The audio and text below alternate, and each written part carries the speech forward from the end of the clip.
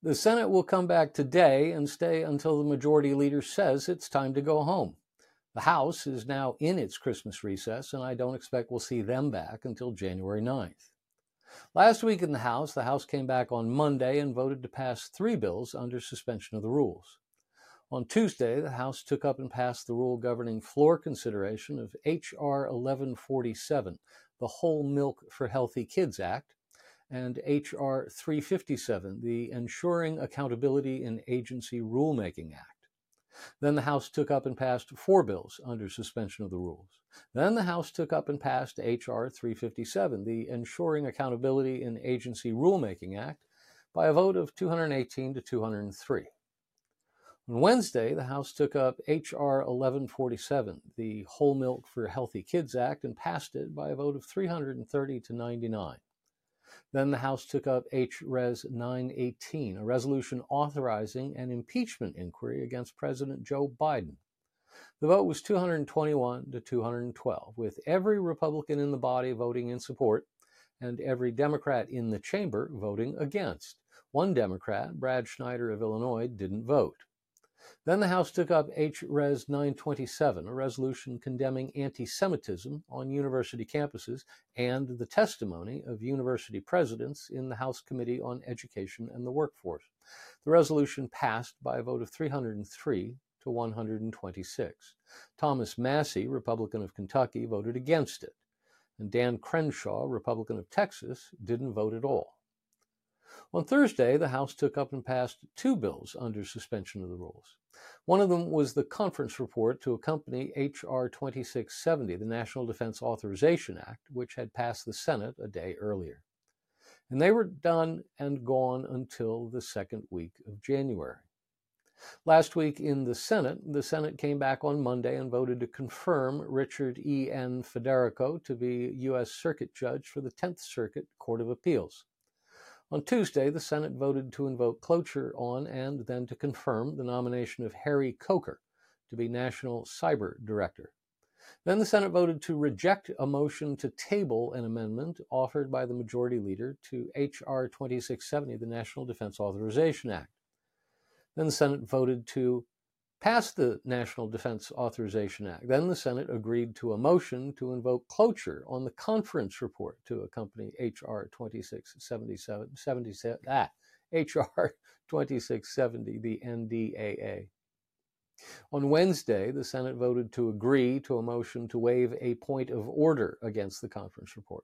Then, by a vote of 87 to 13, the Senate agreed to the conference report to accompany H.R. 2670, the National Defense Authorization Act. On Thursday, the Senate voted to invoke cloture on and then to confirm the nomination of Jerry Edwards, Jr. to be U.S. District Judge for the Western District of Louisiana. Then the Senate voted to confirm Brandon S. Long to be U.S. District Judge for the Eastern District of Louisiana. And then they were done. This week in the Senate will return Monday with the first vote set for 5:30 p.m. At that time, the Senate will proceed to a roll call vote on the nomination of Martin O'Malley to be Commissioner of Social Security for the remainder of the term expiring in 13 months. On Tuesday, the Senate will hold a vote at 11:30 a.m. At that time, the Senate will proceed to a roll call vote to invoke cloture on the nomination of Christopher Charles Fonzone to be an Assistant Attorney General at the Department of Justice. Then, based on the Majority Leader's cloture filings, I anticipate we'll see a vote on the nomination of Sarah E. Hill to be U.S. District Judge for the Northern District of Oklahoma. And, of course, the whole point of cutting a week off the Senate's planned Christmas break is to have members of the body ready to vote on a compromise emergency supplemental spending bill in the event negotiators are able to work out an agreement to everyone's satisfaction. We'll talk more about that in a moment. Now to the latest on the House Freedom Caucus. There was a bit of drama inside the House Freedom Caucus last week.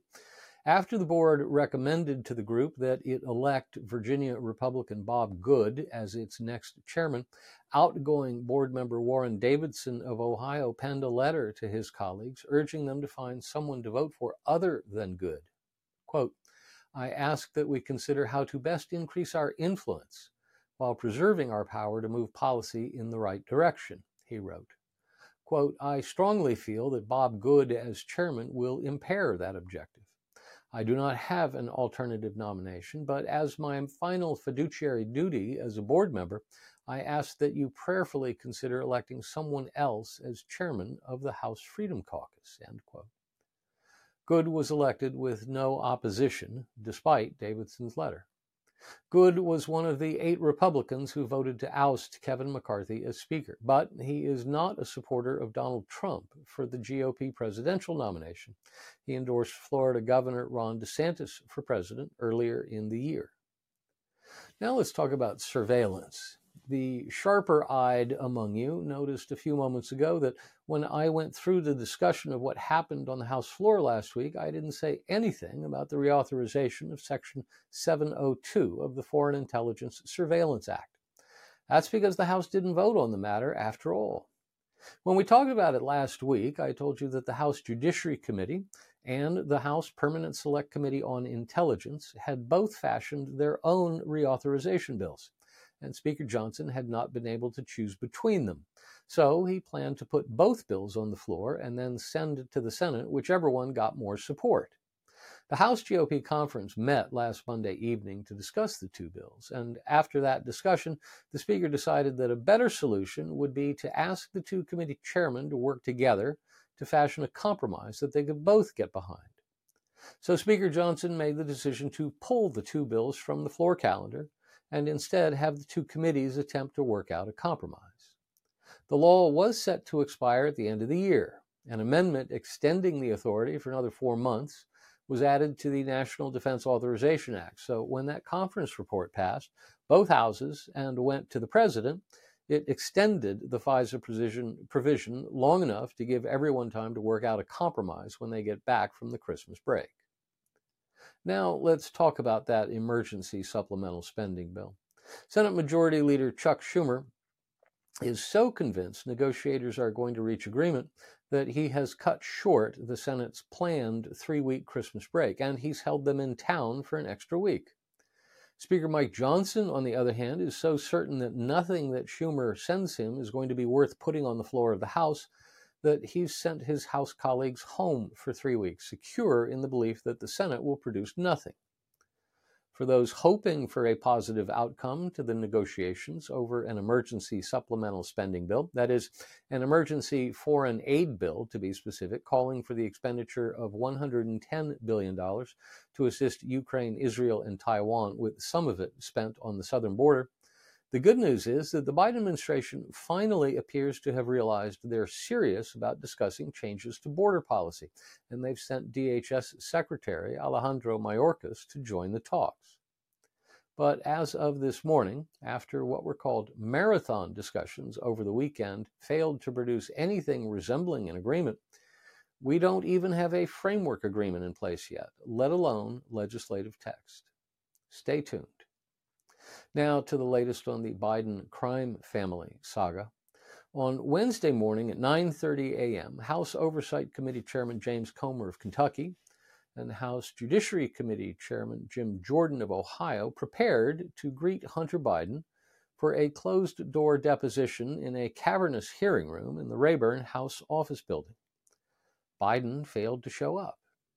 Instead, Biden defied their subpoena. He was outside, on the other side of the Capitol dome, on the Senate side, holding forth to reporters gathered at a spot called the Senate Swamp that sits just about a dozen yards across the parking lot from the steps of the Senate.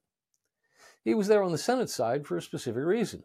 As long as he was on the Senate side, he was out of reach of the House Sergeant at Arms, who, if Hunter had been on the House side of the dome, could have been directed by the Speaker to detain Hunter.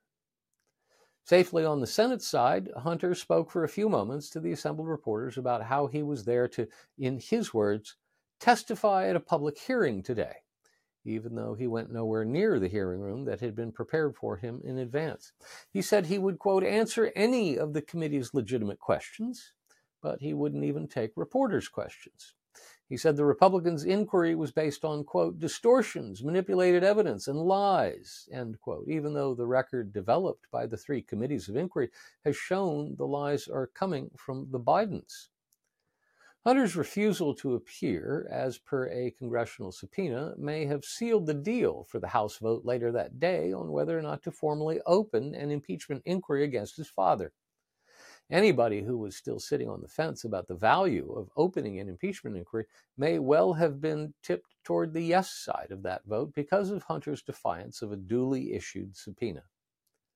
Hunter's statement shifted the Biden goalposts once again. He said, Hunter, my father was not financially involved in my business, not as a practicing lawyer, not as a board member of Burisma, not my partnership with a Chinese private businessman, not my investments at home and abroad, and certainly not as an artist. You will recall that Joe Biden initially declared that he had, quote, never spoken to his son about his overseas business dealings and had, quote, never discussed these matters. Then the White House shifted gears and said Joe wasn't involved in his son's business. Now we've added a new qualifier. Joe is not financially involved in his son's business dealings. Here's the problem. There are witnesses who say otherwise. Tony Bobulinski and Devin Archer are former business partners of Hunter's. Along with photos and emails and text messages and other records to back up their stories, they've testified that Joe met in person or on the phone with dozens of Hunter's so-called clients. Bank records show that tens of millions of dollars flowed from foreign sources to Biden family bank accounts.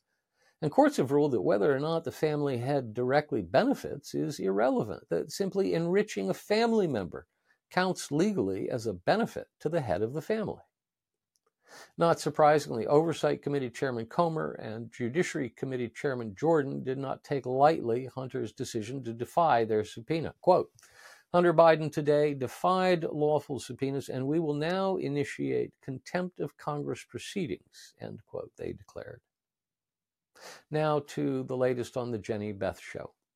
Episode 44 of The Jenny Beth Show dropped on Wednesday, and it features an interview with one of my oldest friends in the conservative movement, Ken Blackwell of the Family Research Council. Ken has served at the top levels of the federal government, appointed to serve as U.S. Ambassador to the United Nations Human Rights Commission and Deputy Secretary of Housing and Urban Development. Ken has also served in elected office as Mayor of Cincinnati, Ohio, and as Treasurer and Secretary of the State of Ohio. Jenny Beth's discussion with Ken covers election integrity. Ken insists that if you're not in the room, you're not in the game, and he's right. Tune in at any of your favorite podcast spots, iHeartRadio, Spotify, Apple Podcasts, and others. And that's our Washington Report for this week. Have a Merry Christmas and a jolly New Year.